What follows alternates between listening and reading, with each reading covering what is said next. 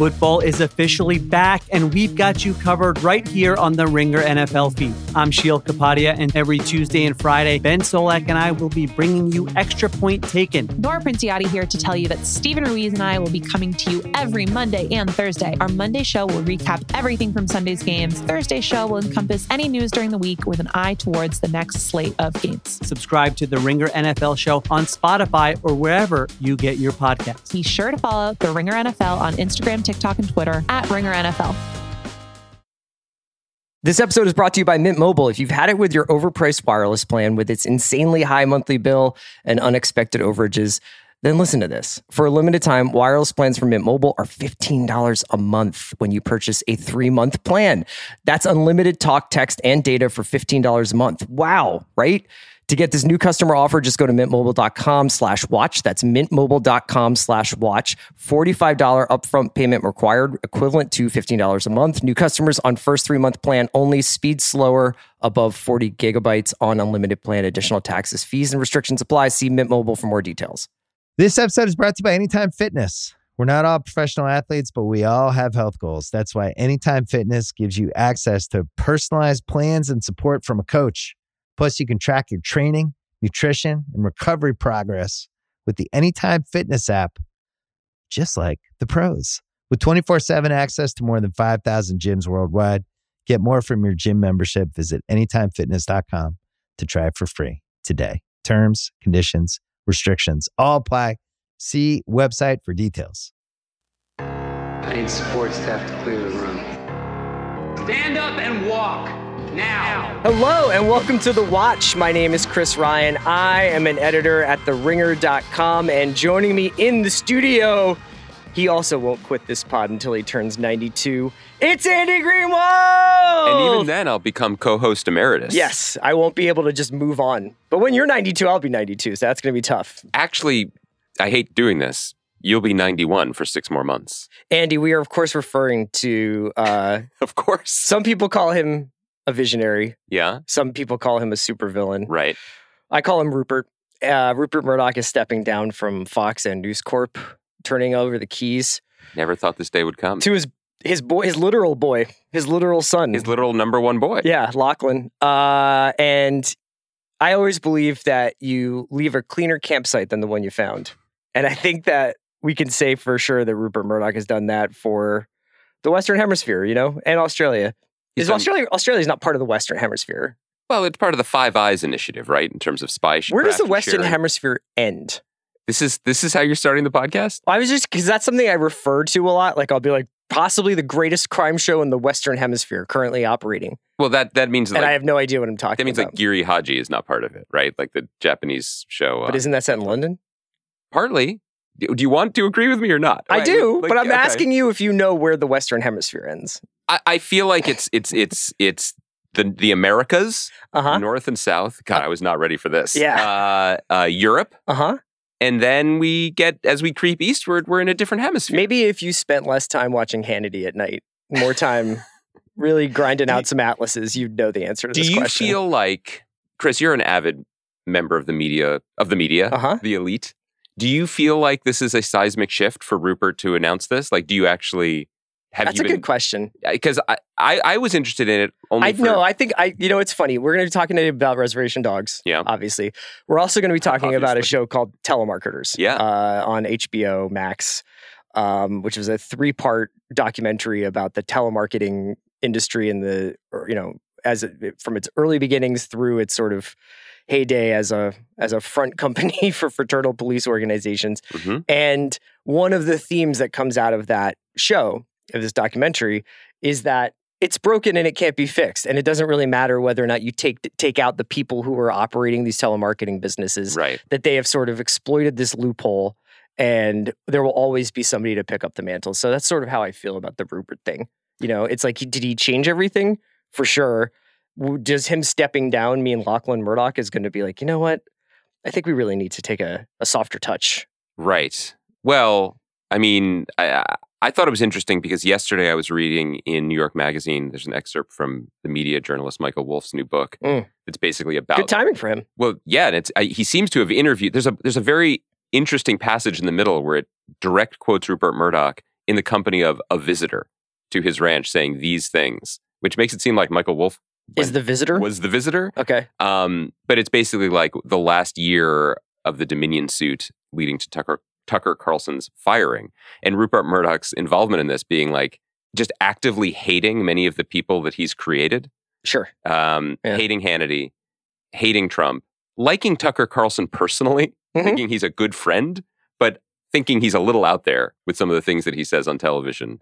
And that basically he was okay with paying less than $1 billion settlement. As long as it didn't hit the Billy number, he was cool with it. And the way they kept it under $1 billion was they also served up Tucker on a platter. Right. So he was fired as part of that, even though they couldn't officially say that was why. But the larger takeaway was that this was a Dr. Moreau whose creatures had gone a little feral. Yeah. And he could not control them anymore. And he is handing them over to a guy who is half creature himself, his son, who's like, this is cool. Yeah. So any article that's just like, you know who's really kind of reasonable? Rupert Murdoch was wild. And then today, I obviously, I don't think Rupert was like, well, the lads at Vulture have got me. I'm going to step down today. No, I think it's like... But it is interesting. The landscape, it's less relevant to the landscape that we usually cover because, and I think this actually came up relatively recently in a different conversation, he got out. He sold all the entertainment assets. And it seems like maybe it was a bit of a poison pill to our boy Bob Iger at the time. Do you think he regrets never making more X-Men movies? Well, what's weird is that he was always a Ratner guy. He was like, if there's one fellow who gets the franchise, do you think he regrets? Do you think he's like, I wish I had made Gambit? That's just what I was going to say. It's like there's the Channing Tatum Gambit script is still on his desk. I only really brought this up. I mean, you and I usually don't venture into the press box the way Curtis and Shoemaker do, so I don't really have anything like super illuminating to say about this.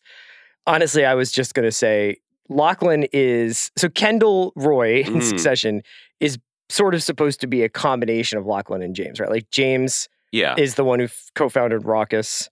Yeah, James put money into fancies Raucus. Himself a bit of a disruptor. Yeah, and Lachlan had his own like left Fox to do his own media venture, right?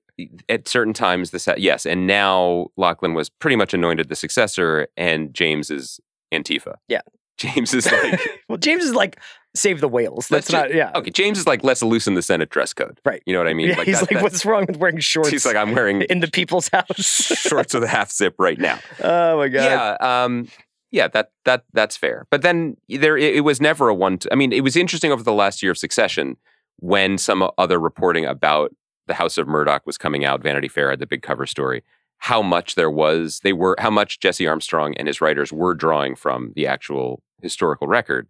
But then there's other examples that just absolutely don't line up, which is to say, Lachlan succeeded. There was a succession today. Yeah. We'll see how that goes.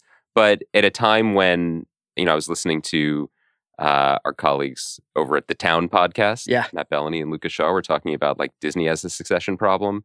Yeah, we were just talking about this the other day of all these older gentlemen who are refusing to let go of the reins and how it's creating a little bit of an issue. Yeah.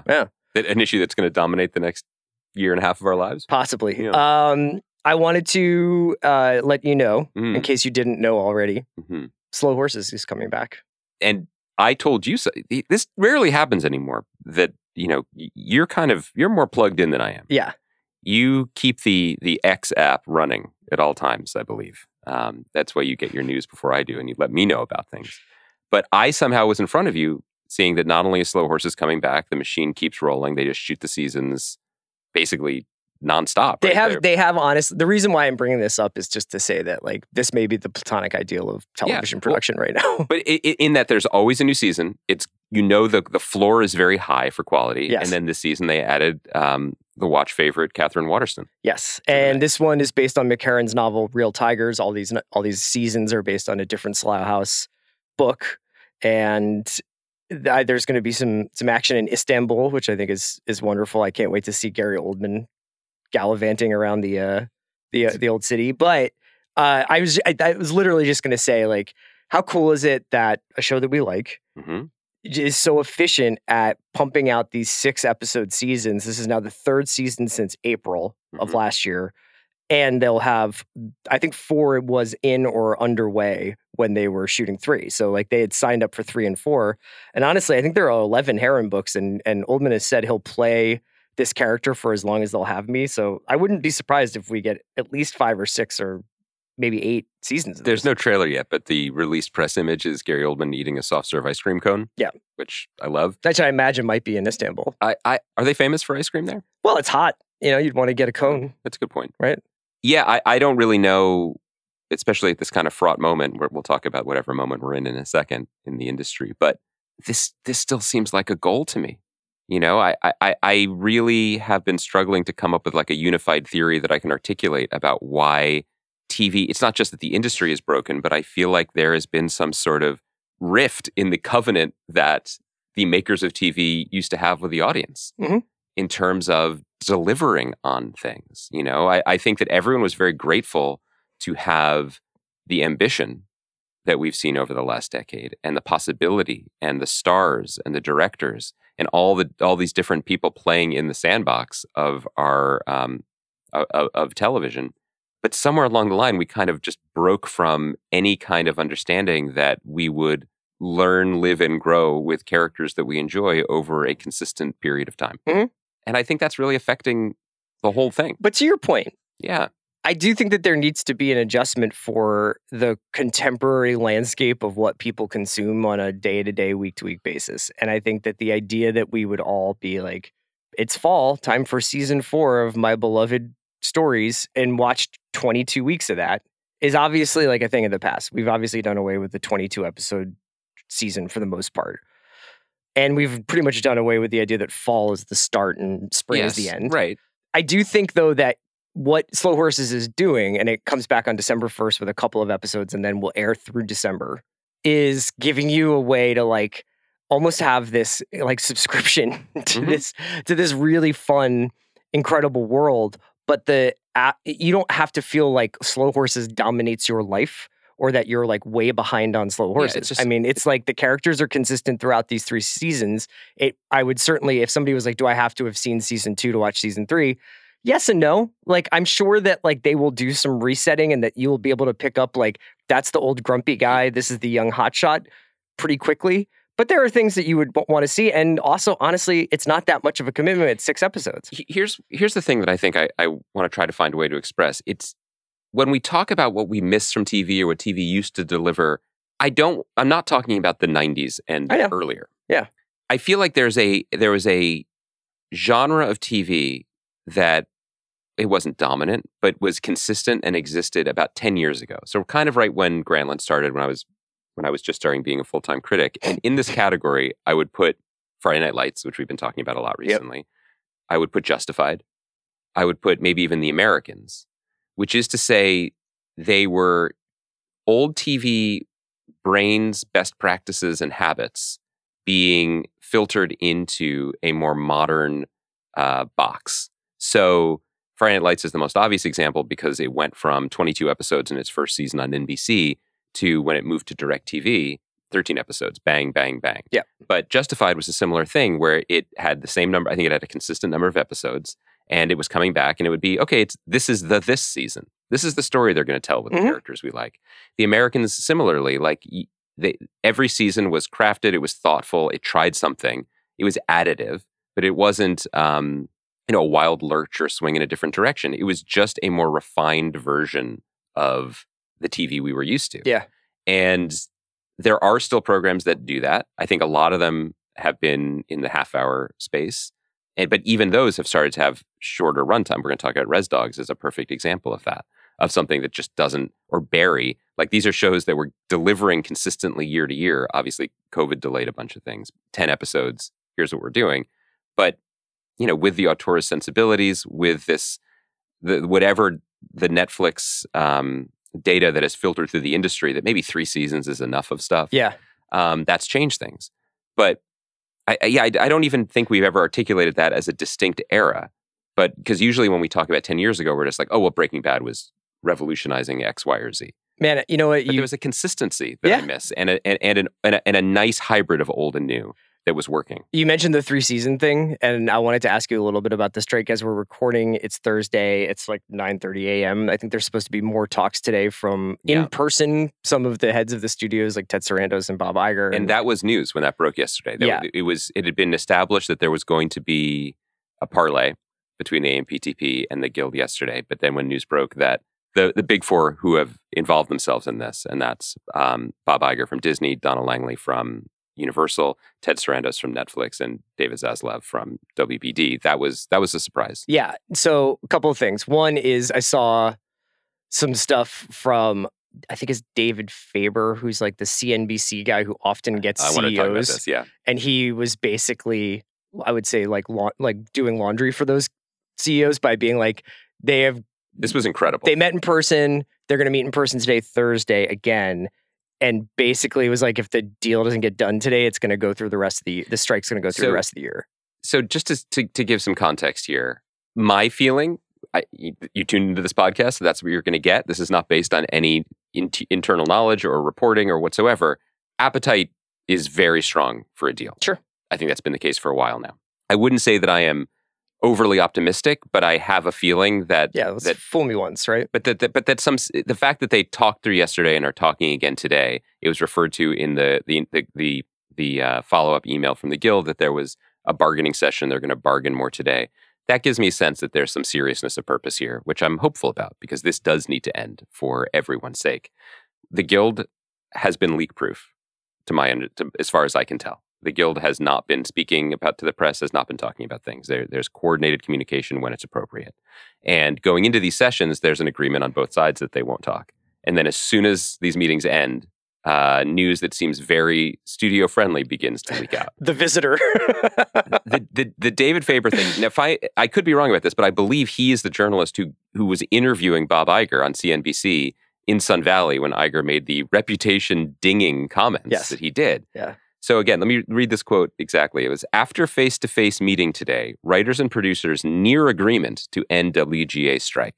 Met today and hope to finalize deal tomorrow, according to people close to the negotiations, who, while optimistic, warn that without deal tomorrow, strike likely continues through year end. So now, transparently, not the writers, probably. No, and also that's insane. That is a threat played out through the media to accept whatever is on the table today. The truth of the matter is that in a negotiation, if you are close today, you will be closer tomorrow. Right. And then you can end things. There is no actual deadline. It's not like Friday would mean there's no point in us doing anything until January. Absolutely not. Right. It's absurd. And frankly, it's counterproductive. But I do think that we are getting closer. And, I certainly hope that's the case. And for as much as, the cessation, like the strike ending will do a lot to like mend things. The more and more I read about like some of the issues that are at stake here, the less great I feel about the future. Tell me, what do you mean by that? So you mentioned the 3-season thing and this sort of like weird kind of like, we've just decided that TV doesn't need to go that long with few exceptions. And there was a whole thread. One was from a guy who worked below the line. It was an IATSE guy. I'm sorry, I can't remember who it was, who was talking about basically working on old versions of the Marvel shows on Netflix. So like the Daredevil, Jessica Jones kind of shows. So these were the shows that were made by Marvel TV when it was a distinct entity from the Kevin Feige controlled MCU. Yes, and this was in specific reference to Daredevil because he was talking about basically how these shows would end after 2 seasons because at 3 seasons, they need to renegotiate with the crew essentially. Right. And add like vacation time and their pay changes. And he was noting that Daredevil's revival on Disney Plus as whatever it is, Daredevil Reborn, Night in the City. Daredevil Born Again. Yeah. Was kind of bullshit. And Stephen DeKnight, who I think wrote the original version of Daredevil, on Netflix, show ran that. He was like, it's an old Disney trick to basically High School Musical, the musical of high school things. This is right. And reset them as new shows, even though they are it's only in name only that it's a new show. And stuff like that, I think is going to continue to be an issue. And say nothing of the fact, as soon as you guys get a deal, you still got to do the actors. And IATSE's up like next year, right? Yes. So we're going to be like, this is going to be something we talk about. This is going to be something that faces the industry for a while. And a lot of the issues, even if the WGA gets their deal, are not going to be solved. And it's just starting to make me nervous. Well, there's a couple things at play here. One, the Disney thing is absolutely real. There's a lot of people talking about it online over the past few months that basically there's a actors scale, payment scale shifts after the third season. Right. So for a show called like Liv and Maddie, I'm just pulling this one up, it was called that for however many seasons. And then in the third season, it became Liv and Maddie Cali style. And by changing the name, they claim it's a new show, and thus they don't have to reach the benchmarks to pay people their full amount. Come on, dog. But that's the thing. I mean, if you just dink and dunk and do this ticky-tack shit to a creative class over and over and over, you're going to start to send a message about how much you respect them or how much you value them. I love how the language you're using portrays you as a man who cheers for a team offensive coordinated by Brian Johnson. How dare you? We had a week off. I like him. You like Brian Johnson? Yeah, let's keep going. I'm sorry to interrupt. Now you're getting me heated. I was going to try to keep this. I'm taking my jacket off. Took the cardigan off. Jeez Louise. It's going to send a message. And I think that what you're speaking to about but whether the potential for lingering resentments, lingering issues, as you said, the actors still have to make a deal. IATSE's coming up. There is a pervasive feeling of being disrespected and labor being disrespected and not treated fairly in the country. And when people are like, sentiments are running high because of mean tweets or because of the signs people wrote when they walked in front of Disney or whatever, or Fran Drescher's speech. It's like there aren't that many avenues for people to exercise their dissent in this country in such an active way. And not to make this, we're swinging from talking about the Murdoch empire to talking about, one of our favorite topics, the auto industry. The strike that's happening there now is really interesting because, if you take the company side, they're saying we offered an unprecedented raise in our negotiations. We offered a raise of 20%, which is not a normal year-to-year raise for anyone who works a job. Right. One of the reasons why the UAW is striking is because the CEOs had helped themselves to a bonus based on a 40% increase. Mm-hmm. So they were like, fuck you. Right. 40% for you, 40% for us, which is fair. That's legitimate. Now, but the argument isn't, the thing that becomes challenging is you are making a larger scale philosophical, existential point about inequality in this country, and you're funneling it all through what could otherwise be seen as a relatively rote labor negotiation. Sure. When things are that heated, it's because of the weight that's built up on one side over a larger period of time. I am really, as someone who is in mid-script on things, like I'm really eager for this to end. Yeah. Desperate for this to end. And desperate to have crews getting back to work and getting paid and things. But yeah, your Gambit spec is really picking up some dust. You freaked me out about that because I have a Gambit reboot that is pretty wild. It's Gambit in Philly at the new sort of like as they get into the emerging casino business. You can't take Gambit out of the Bayou, mon cher. Come on. It's classic Gambit.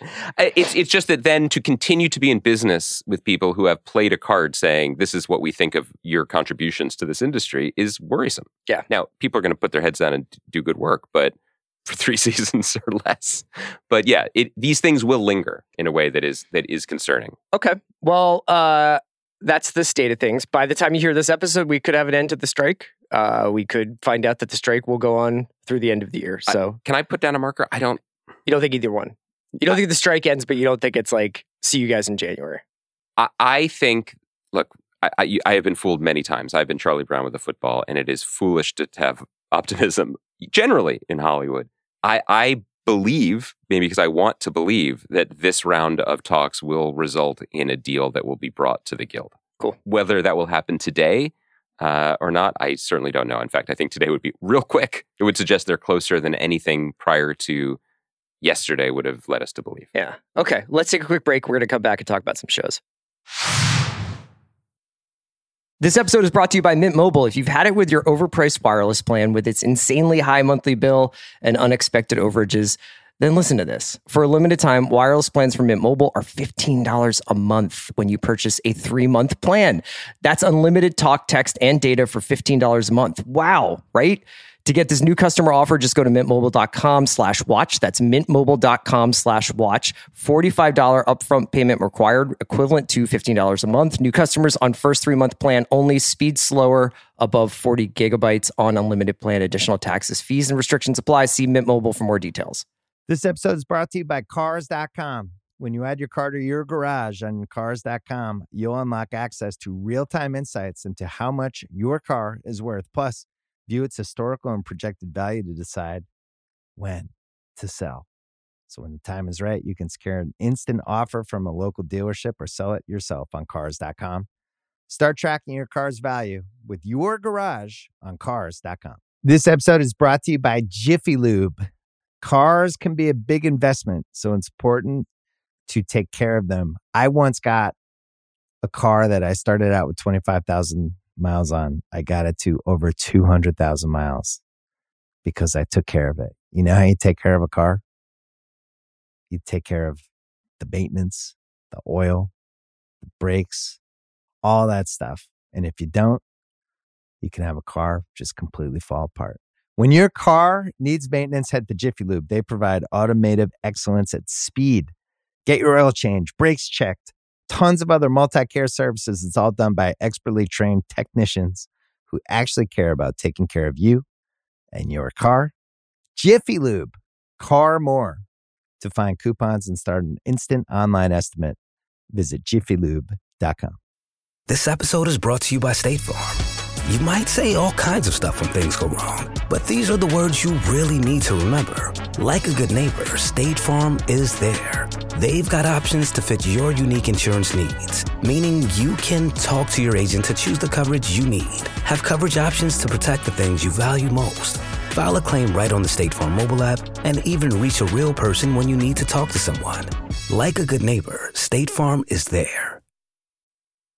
All right, Andy, let's do Res Dogs first, and then we can do Telemarketers. 2 shows that make me feel 2 different ways about this country. Types of ways. For this season of Res Dogs, I don't think it comes as any shock that like Andy and I probably have both been probably a little more lukewarm on this season than we had been on the first 2 seasons. The first 2 seasons, I think we'd probably consider, especially the second season, Yes, among the best TV we've seen this decade, and perhaps longer than that. And I just felt like, for as much as I appreciated and dug what Sterling Harjo and his team were doing with this 3rd season, that it felt like a little bit of, not a footnote, but like I think I've said before, a coda, an epilogue, kind of more of a thematic reverie than it was like a story that urgently needed to be told. And I don't know if one episode like completely changes how you feel about an entire season, but I will say that I felt like this episode of Reservation Dogs, Alora's dad, and we're going to spoil it going forward. So if you haven't gotten a chance to watch it, please watch it. If you've only checked out some of Reservation Dogs this season, I would really encourage you to watch Alora's dad. And please watch it cold. Yes. And turn off this podcast for real. Turn it off like right now. I feel bad for Sasha, who's producing us today, if she watches Reservation Dogs but hasn't seen this yet. But there's some people, maybe even who watch the show, who've already, like, we came into this cold. We didn't know. I did not know. And when I said last week, I'd like to kind of group together a few episodes together rather than do one by one, it was not because I knew this was coming. So, honestly, like, really, this episode is why I watch TV. This episode's probably like why we make this podcast at this point. We can talk as much about the industry as we want, but the feeling that you get when not only just like the stunt casting is revealed in this episode, which I had kind of forgotten that Alora's dad, I mean, even knowing that this was the title of an episode, I hadn't really thought about like, oh, I wonder who will cast as that. Obviously, you know, based on the name that we saw on the birth certificate earlier in the season, you'd be able to deduce that it's an actor of white descent. So, you know, curious or whatever, but like, you know, the casting's only going to go so far. You can bring somebody in to do some pinch hitting, and it doesn't necessarily mean they're going to hit a home run. I definitely had like a take my breath away moment when Ethan Hawke appears in the beginning of this episode at the hardware store. But it's really what comes afterwards that is, honestly, I just want to give like a standing ovation to Sterling Harjo and to Deborah Jacobs, who wrote this episode and is the co-star of this episode along with Ethan Hawke. What did you think? Just big picture of the episode. I like what you said when you're like, this is probably why we watch TV and why we do the podcast. I mean, I think what we look for across everything, when you separate how dope the sea is and whatever your haunted hayrides are this season, or, you know, whether Gary Oldman's going to Istanbul or not, it's like we like things that are stories about people. That's why I like Linus. Yeah. God damn it. Let me get on my high horse before you shoot me off of it. Anything that can make space in this noisy universe to tell a story about people, to tell a story about people that is told in good faith, that people are not all one thing or not all one other thing, and that two people talking can be riveting, it's joyful to me. It makes me really happy when that's possible. The magic of Reservation Dogs across all three of its seasons has been its willingness and, in fact, its desire to wander, to be curious, to leave itself as an entity open to the possibility of finding something compelling over here or in this way, or perhaps, you know, just from a different perspective. So that it took its time getting here, but took us to a place that felt absolutely true to the series, but also was new. Mm-hmm. It was a different type of episode. It was quieter. You know, not that it's a particularly noisy show, but once the dogs themselves fade away and after the first 5 minutes in the college visit, it's essentially a two-hander of an episode. And I think you've said this before during our discussion of the season, which I agree it just felt to me like a little bit like some of the mojo was missing. Like the intentions were good, the performances were good. Still week to week better than most things because of its pedigree and because of its spirit. It didn't always come together. You know what it is? It kind of, if I can make a basketball analogy, it's like when the Warriors tinker too much.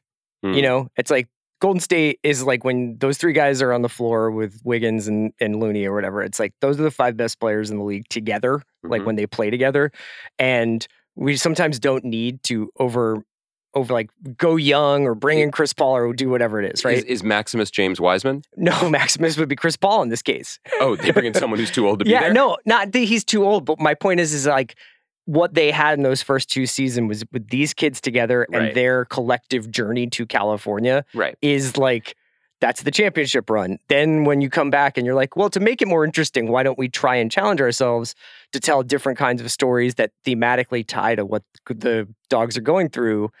And you're like, oh, I get it, and I think it's cool, and I think it's beautiful, but I think it's telling that the reason maybe this episode hit so hard, aside from my obvious like fandom of Ethan Hawke as an actor and as a person, is that we have been growing up with Allura. Like we've watched Allura grow up over the course of 3 seasons, and there's a meta narrative around watching Deborah Jacobs emerge as like this creative force as she became like more and more integral to like the production and the making of Reservation Dogs. And I thought it was just really beautiful that Sterling directed this. This has Callie Simmons on Vulture has been kind of talking about this, but like there's an obvious like heavy Linklater influence on Sterling in his work. Obviously he made Dazed and Confused homage earlier in the season. Ethan Hawke's character is named Rick. There is elements of Boyhood to this. Very much so. This episode. And I just thought it had some of the characteristics of Linklater's like most beautiful work, in that it is like the enormity of these two very real seeming people trying to find common ground, but very nervously kind of inching towards it, you know? I also think it's interesting when you have you rarely see this where a long running show or a serialized show, characters generally communicate to the audience or to each other what their secret desire is or what they're missing. You know, it's just something that is indicated so that then both the writers and the audience can track it over time, or they got close to it. I understand why that would be disappointing. Because of the ensemble nature of the show and because of its sometimes focus on the emotional needs of the community versus the individual, I don't think I was keyed in specifically to the hole that Allura carried inside of her. Yeah. The Mabel episode from last season, one of the greatest episodes of the show, was about this, but it was somehow larger than her, you know, and maybe that's just because it was a noisier episode that had big eating, you know, meat pies. Like there are other funny bits in it that kept the angle rather wide. the simplicity of this episode where she's like, she doesn't need anything from him. She is fine. She's like, I don't need more than the signature. I'm grown up. Everything I need from you is on that piece of paper. He offers her something sweet on top of the more utilitarian coffee, and she says no. That respects the character, and that's true. You know, one thing that we've learned heading into the very end game of the series is that these young people have matured in crucial ways over the past 2 seasons, and they're going to be fine. That doesn't mean their lives are going to be cushy, but they're fine. That's what a lot of what the check-ins with Bear and Cheese have been about this season, I think. What this episode did was push a little bit deeper and say, but underneath that fineness, there's still a hole. And what was missing from her, and the kind of joy on her face, you know, the openness of having just a simple kind of loving family dinner with that, of someone who wants to give her a hug, who welcomes her in but doesn't pull her. It was really beautiful. And it's really subtle. Even trying to articulate it now, talking about the dynamics at work here, to pull off an episode that isn't cloying, that isn't fake, that doesn't pretend that the Rick character hadn't been a coward, right? And then still come out of it feeling pretty good about everyone. Mm-hmm. I think that takes an enormous amount of grace within the characters, but I think that grace comes from the writers, or in this case, the writer, Devery Jacobs, when she takes in the totality of the situation. Yeah, I believe, has Sterling written short stories? Has he done fiction work? I wouldn't surprise me, but I don't know. We've talked before about how like the episodes of Reservation Dogs can feel like short stories. And what I always remember from like my creative writing classes or from lit classes back in college is this idea of like everyday life epiphanies, or everyday epiphanies, like in The Dead, James Joyce story. You know, it's like these like sort of revelations people have. That Winesburg, Ohio type. On my Sherwood. And this episode is full of those. And I think Sterling directs it to illuminate them. So, like, there are a couple of moments, especially moments of recognition, that I thought were just astonishing in this. And, like, the first one is obviously when, like, the Rick character, Ethan Hawke, goes up to the car and he's like, why are you following me? Because Alora's been following him around town looking, you know, trying to decide whether she's going to, you know, go talk to him. And the second he sees her face, it hits him, like, who she is. Like, he knows. And it's just, like, watching him sort of process that information, and also, like, the discovery without her saying, like, I'm your daughter. He's like, you're my daughter, obviously.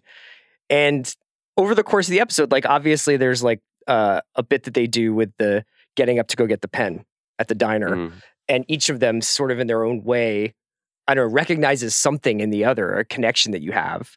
And all of the little times that Laura says, like, oh, so that's basically where I get wanting to run away from things or whatever. It's like that sort of, this is filling in an equation for me in some ways. I just thought it was pretty amazing, man. Like the way that they pulled it off, and it never really calls attention to itself. You mentioned her saying that's where I get that from, but one of the best moments early is when Rick tries to claim ownership of her in some way, when he's like, you get your love of that sugar for me. Yeah, and she's like, everybody likes sugar. It's great. It was a great two-step. Is Ethan Hawke our best good-looking actor? Like, in terms of, like, he's a good-looking guy, but who's also a really good actor. There's something about his charisma at this point that I think was earned from being a hotshot. I just have so much admiration for him, because I just feel like he does cool shit without the intention of being cool. Like, I think that's right. He does things and he's just like, this is exactly what I should do next, either if I want to be like an A24 icon or a movie star. He just like, I like Reservation Dogs, I'll do it.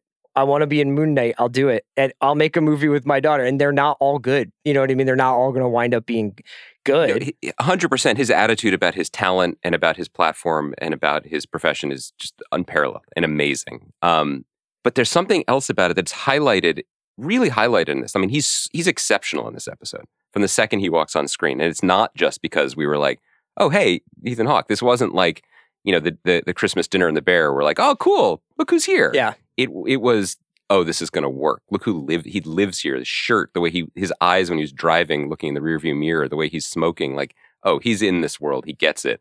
I mean, I feel like he said this to us when he was on the podcast, and I'm sure he says it all the time. He just loves acting. Yeah. But there's, to try to fit this into a sports analogy, like, you can love baseball if you're a baseball player because you love hitting home runs, or you love the spotlight in the big games, or you love turning a double play. Ethan Hawke's love of acting is like saying you love baseball and you are just as happy having a catch. Yeah. This is what he does best. There is something that is just preternaturally like calm and present with him. And it's a little bit probably what he would do on the stage. And it's a lot of what Linklater allows him to do always, which is he doesn't have to be anything other than alive, And I think that that's what's really unique about it. Like when you see him we were both fans of Good Lord Bird. I think he's really amazing in that. But he is acting, like capital A acting. He's playing a character. He's trying to inhabit someone. He's changing his voice, his body, his temperament, his dynamic. And that's awesome. And that's pushing himself. And similarly, like taking an MCU thing is like, let's see what it would feel like to do this and say these words. He's just living, man. Yeah, this feels like home turf for him. Yeah, but when you say he's comfortable, that's not code for he's phoning it in. Yeah. This is when he's at his best. There's like this scene when they're walking to pick up his kids at school and he's smoking quite a huge joint. That made me nervous. Yeah. That was the only time I got really edgy during this episode. And she says, I'm assuming I wasn't planned. And the face he makes, he's got like the joint in between his lips. And he makes this kind of like, yeah, you were not planned. Like, yeah, I was dating your mother for 4 months. But the face he makes, I'm like, he's been making like some kind of face like this since before sunrise, and it's kind of strange to almost have that experience of watching him for this 3 decades or whatever it's been, and watch him get older and now watch him play fathers when he used to play sons and all the, One of our all-time great smoking actors in terms of where he times his words. But that moment caught me, but the other one that I thought was really crucial, not just for the impeccable performance, but I think it was crucial to the entire episode, was when she says, when he's saying like, Mabel didn't want me to come when the wreck happened or whatever, and didn't come to the funeral. And she's like, and you were probably relieved. And he says, no. And it's like, beat. Yes. That's in some ways like getting to that turn is the episode. Yeah. And that's what made, I can only imagine, breaking it and then scripting it really challenging, because how do you embrace without letting off the hook? How do you push and pull at the same time? Yeah. And the episode never, you never saw its work. It did not feel labored in any way. And for me, the scene at the pizza place, which I saw a little bit about this afterwards. I mean, you're about to go be a Tulsa King yourself. Oh yeah, I'm going to Tulsa on Sunday. But Umberto's is a spot. Like they really got after it and filmed some real places. The scene there with pizza, when his youngest daughter comes over sort of shyly and is showing her, so they're coloring together, on the placemats. I lost it. Yeah. That made me cry, just because the show understood, like, people who have been around kids understand that, like, for all the torment and the lost in your own headness of Rick's part of this, those kids were excited. And they took a real like champs, where it's just like, you got a new sister. Yeah, I thought that. I mean, like, again, there was some. I had some potential notes about that. I also really liked the kind of I don't know if elliptical is the right word, but for what it's worth, by the way, when you babysat for my younger one recently, we were like, you have a new uncle. We tried it.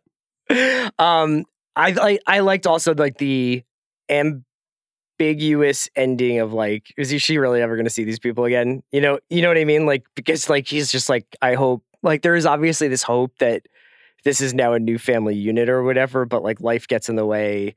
Laura's going to go to college. Like, maybe this is just a very special day with this family.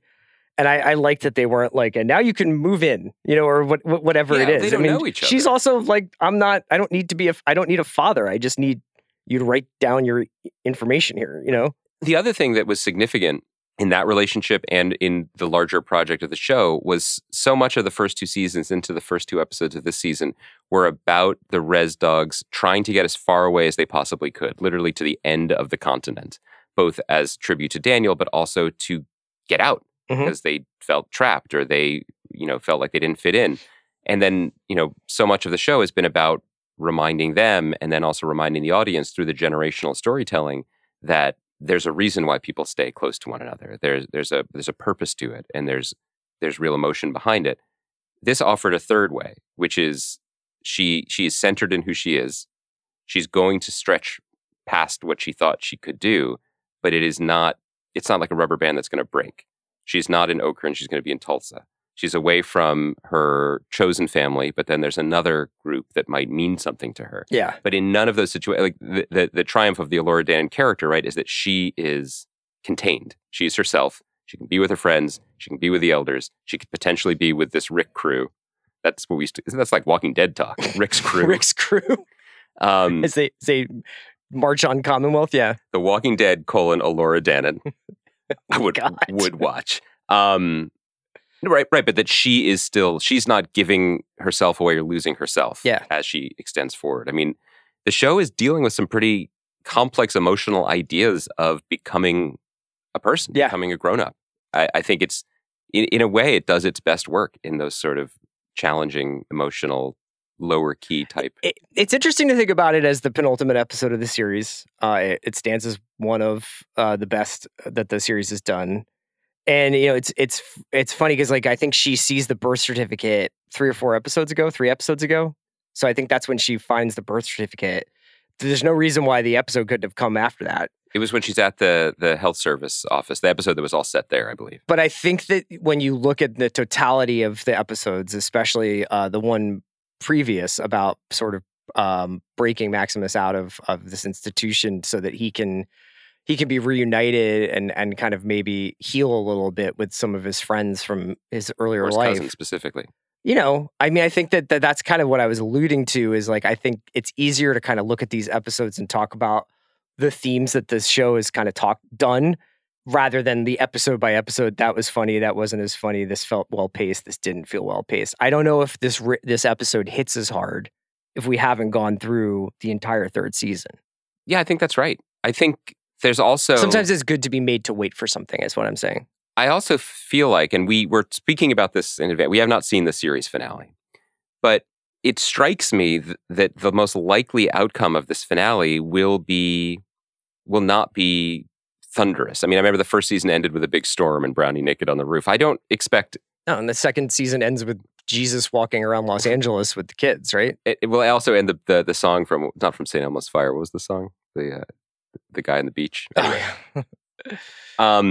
Uncle Brownie might be naked in the finale, but I don't think we're ending with a bang. I think that what the show is trying to communicate to us is that there's a continuum and that stuff happens and then stuff doesn't happen. And then that's actually what life is.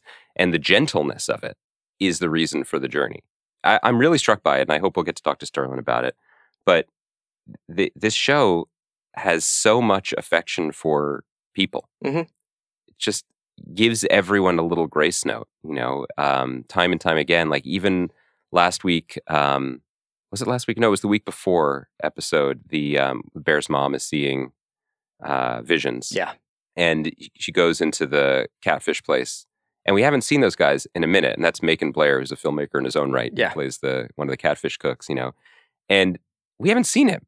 And the camera in the show is just like, oh, hey, let's catch up with this guy for a minute. Oh, it's Cleo. Or like, and he has he once asked her out, you know, and there's just these little grace notes for everybody.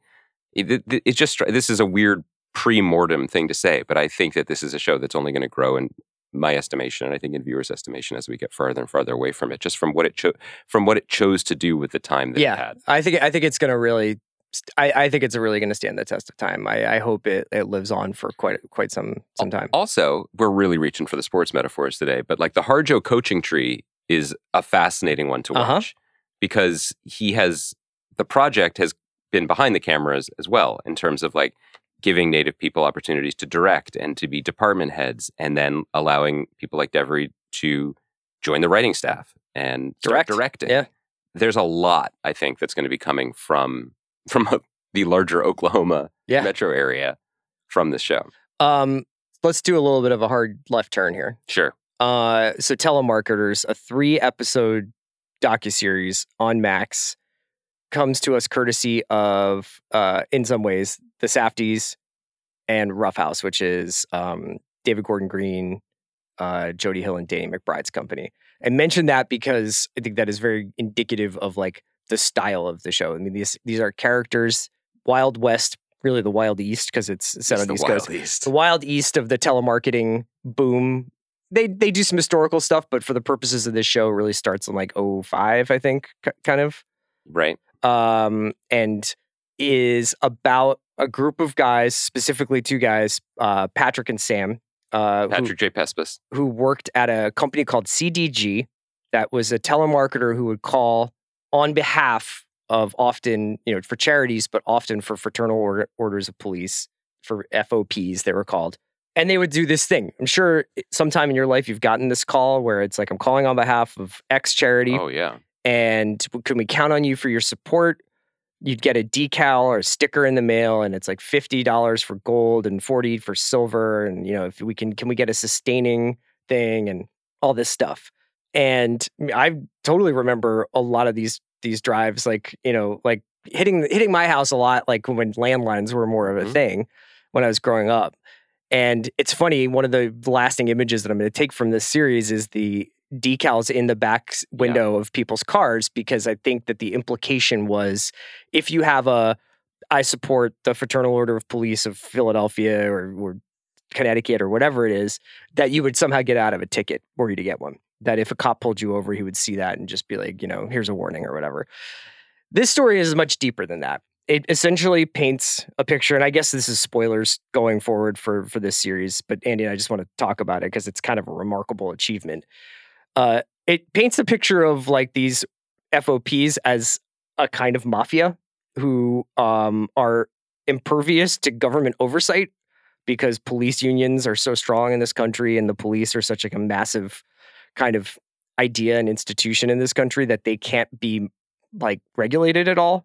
And discusses in the first episode, we're led to believe, or I think lots of people thought, like FOPs would sign a contract with these telemarketing companies. They would get money up front. The telemarketers would essentially keep whatever money after that they earned. Mm-hmm. And they would say, like 10% of your donation goes to the FOP, and then 90% goes back to expenses or overhead. Mm-hmm. And got some very rich assholes out of this arrangement. And then it gets more and more pernicious as time goes on. They start basically calling on behalf of police departments and claiming to be police officers. Mm-hmm. A lot of fraud involved. There's attempts at government oversight, but they always fall short of talking about like what the real story was. And they kind of like do a lot of fines. They slap some wrists. Yeah, it slaps some wrists, but this stuff always starts again. It reminds me a lot of Wolf of Wall Street and some of the behaviors that get, depicted in this. And then there's also like this huge other part that I want to talk to you about, where it's like, this is definitely a product of the era of American life where people just film themselves doing everything all the time. Yeah. And I think that is amazing. As somebody who grew up and kind of like loved Jackass and skate videos and stuff like that, like I am familiar with like, there was just always a guy with a camcorder. And I was just talking about this the other day on a different pod, like how weird it is to go on YouTube and see live footage of shows that you were at in the late 90s or early 2000s. You're like, that's weird. I don't remember a camcorder there, but I guess. But let's just start general. What did you think of Telemarketers? I think that... Sorry for rambling. I think that's right. I think you didn't mention bum fights. I don't know if that was... That is honestly not too far from the tree here. So this guy, Sam Lipman-Stern, who made this, what's crazy about it, at least, and you know what? Maybe younger listeners of this podcast will be like, well, of course he was filming all the time. What blows my mind about it is that this guy dropped out of school in 9th grade and started working as a telemarketer, basically, and had a little mini DVD cam or whatever it was, and was just shooting footage all the time. So the footage from that is the backbone of this series ranges from 2006 through like 2011, 12, 13. It goes up to about, a while ago. Yeah. Then there's some contemporary interviews with people who were involved in it interspersed throughout. But like, he was doing this. People talk about like, oh, if only I wish I had a camera to remember certain things about my workplace. Like, he had it. Yeah. And that does my head in from the beginning. The reason that I was super dialed into the show when I texted you and I was like, I've seen the first episode, is everything that goes around the story. The second episode, and then I think the final episode, it gets darker, it gets more procedural, and more actually about this pernicious fraud. Yeah, it's almost more... The second episode is like a conspiracy film, and then the third episode is more of an investigative journalism bit. Yeah. At the beginning, and you can see exactly like you said, you can see why Safdie's and the Roughhouse guys were intrigued by it, is that it is just like pure distilled New Jersey from that era. Yeah. As Chris was saying, like the thing about these companies that perpetrated the fraud is that they would hire anyone. And so they would hire a 14-year-old dropout like Sam Lipman-Stern. They would hire someone like his best friend and then eventually co-conspirator in this investigation, Patrick J. Pespis, who seems like an absolutely ebullient, fun guy who's an excellent telemarketer who is also sniffing heroin multiple times. Is on the nod, like while he's like, he'll be like nodding out at work and then make a call and make a sale. There are people in this office who are from the corners of all aspects of New Jersey life. Just like funny looking guys, people recently released from prison, just like real characters all in this room misbehaving because it doesn't matter. Because the other thing is they are not even paid by commission. They're just paid by the hour to just call people and say, I'm either calling for or eventually I am the police. That becomes really ironic in the second episode when like people are actually doing drugs and on the street calling people saying that they are on detail. Yeah, that is actually the most harrowing. It's wild moment of the series to me. There was something about that we don't need to like try to find these like little connections between the shows we talk about on a particular podcast. But the thing I was saying about what we love in TV is like, oh, here are real people talking. This is real. Like these are the types of people, and particularly like that deep strip mall Jersey, with the snow piled up all the way along, so there's no sidewalk anymore. That I felt deeply in my bones, and I really responded to of just like because then these guys, these very unlikely guys, take it upon themselves to Michael Moore the shit out of this thing with varying results. So I thought it was an amazing watch, just if only because of what it was showing us. But it was amazing. Yeah. As I kept watching, I don't think I've been this depressed watching something in a long time. Yeah. I think that for as much as the reason why it's almost interesting to pair it with Reservation Dogs is Reservation Dogs, like even in the reconciliation that you see between those two characters, you get this feeling that like really truly anything is possible if we can like take each other's hands in ours and be like, okay, like we've both made mistakes. What can we do about it? And then you watch this and it's a completely different mission. It's not fiction, whatever. It really made me feel like we are not just doomed, we're dead and we're just like walking around like this country. Well, because to use the parlance of The Gold, a show that we really like, and I hope listeners are starting to discover on Paramount Plus, there really are villains. Yes. There really are villains. And they're the greed and the self-justification for that greed that lives in the hearts of men is real. Yeah. And it is dark and it is pervasive and it's disturbing. Like the people that CDG preyed on, mostly old widows. Mm-hmm. The people who worked at CDG were essentially living in indentured servitude to faceless executives who were instituting a policy where if these guys didn't hit their numbers, they would be reported back to their probation officer and usually sent back to prison.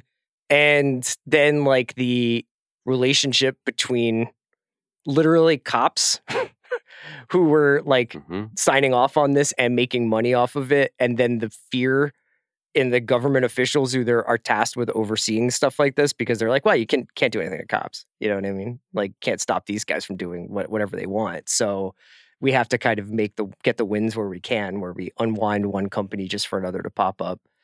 And watching all of this get weaponized by the internet, and they talk about in the third episode how these telemarketers are now working for political action committees for politicians and using the divisions in the country to drive more money into their causes. So it's essentially like calling people and being like, in this day and age where everybody's like, ACAB and stuff like that, like ACAB, like it's like, you got to give money to the cops now. Yeah. And it's like, you're just making the world worse on every level. And I wonder whether or not like if we can turn out of this spin soon. Well, what's kind of incredible to think about, and I wonder if there are other viewers who were roped in from, like, they see Danny McBride, brought to you by Danny McBride. Yeah, it's like, this is fucking crazy and cool. And Sam and Pat are like, these are characters from the Roughhouse cinematic universe. Like, this is not too far off from whether it's Eastbound and Down or Observe and Report, are the kind of characters that they've fictionalized before. Stevie from Eastbound could be working at CBG. 100%. And there's scenes in the beginning that are really misleading because they're just dumb fun. And who's getting hurt here? It's kind of interesting to think that in reality, it's dark. That it's, I think that the fiction is often a little bit sunnier. I think that's sort of hard to swallow. And I think it's particularly interesting coming from those guys that they're interested in what happens to the real Stevies, in the world. Well, like if you watch especially early Safdie stuff, that's what those movies are about, I was more like, this is Roughhouse, not that it's Safdie. Yeah. And it starts Roughhouse and it ends up Safdie. Yes. In a way. Yeah. But I thought it was really impressive, and I think I think that the turns and the twists are particularly, for me, they knock me flat. Yeah. Yeah. I mean, I think it definitely has that docudrama, that docuseries thing now where it's kind of, it's occasionally repetitive, 50 minutes, and then a huge twist at minute 51 that is you're like, well, I got to start the next one to find out what happened to this guy. But there's only 3. Yeah. There's only 3. I was into it. Maybe are we going to become a doc pod? I don't think so. Out of scripted content? I think we love storytelling too much, man. We're passionate about storytelling. Yeah. Can I tell you something? I feel like we're winding up here. Can I confess to you something to you and the listeners? Okay. That this podcast is going to have an asterisk next to my name because I'm roided out right now. What do you mean? I was prescribed a steroid for the cold that everybody heard on Monday. Now, I've been led to believe that this was not the cream or the clear. This is a different type of steroid. This was just something to kind of clear out the whole nose box. But I feel like this is disqualifying. This podcast cannot. Are you ready to do another hour right now? I want to do 2 things right now. 1, never stop talking. And 2, never eat ever again. Do you just want to just power through and talk about other stuff? I actually have a whole Sixers thing, but I don't even know. It's not even appropriate to talk about, but I was just I don't think I've ever hated a team more before I've seen them dribble a single basketball than I do the Sixers team. That makes me excited to listen to your NBA podcasting this season of just darkness. Yeah. Just one man's journey. I don't want to watch basketball anymore. I think I'm done. I think I'm good. Right? Well, you have that luxury. That's true. That luxury of this sweet blanket of freedom that I provide. That's true. Can I do one other? This is now we're just having fun. This is just for funsies. Sure.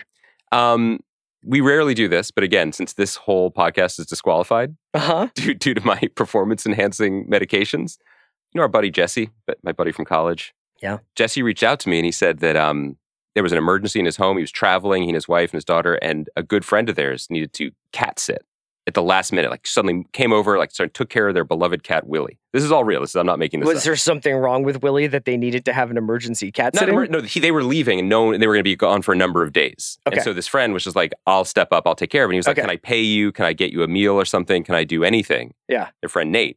And you're really naming names. I hope Nate came through here. Not only did Nate come through, Nate said this. Can I read this? I guess so, yeah. I got sent a note from Nate that said, "Dear Andy, your podcast has become such a treat for me as I shepherd my 3-year-old terror of a child through daily life. Seeing a new The Watch episode appear in my feed is one of my main sources of joy. Please up your output to 4 a week." Can't do that, although it's a tough beat for Nate's 3-year-old. If I keep writing, I could do probably 6 a week. Anyway, I just want to say thank you, Nate, for listening and for taking care of the cat, because this is a two-way street. We don't do a lot of fan mail. No. We don't really get a lot of fan mail, to be honest. No, we mostly get a lot of deep dives into whether we are actually enemies or not. But I just thought that was nice. That is sweet. Yeah. I don't think I can do 4 episodes of this a week. No? I'm a little busy. That's fair. I got all this Sixers tape to crush. Thanks to Sasha for producing us today. Yeah. Thank you, Sasha. A content-full episode. We will be back on Monday where we'll talk about episodes 2 and 3 of The Gold. And I really like The Gold. I really like The Gold. And that's just... Is it a British show on Paramount Plus that many people don't know about? Possibly. But we work with what we've got. And frankly, it's what we've got. But maybe we'll have some strike news. Frankly, it's what we want. I think it's what we've always wanted. Everybody take care. Have a nice weekend.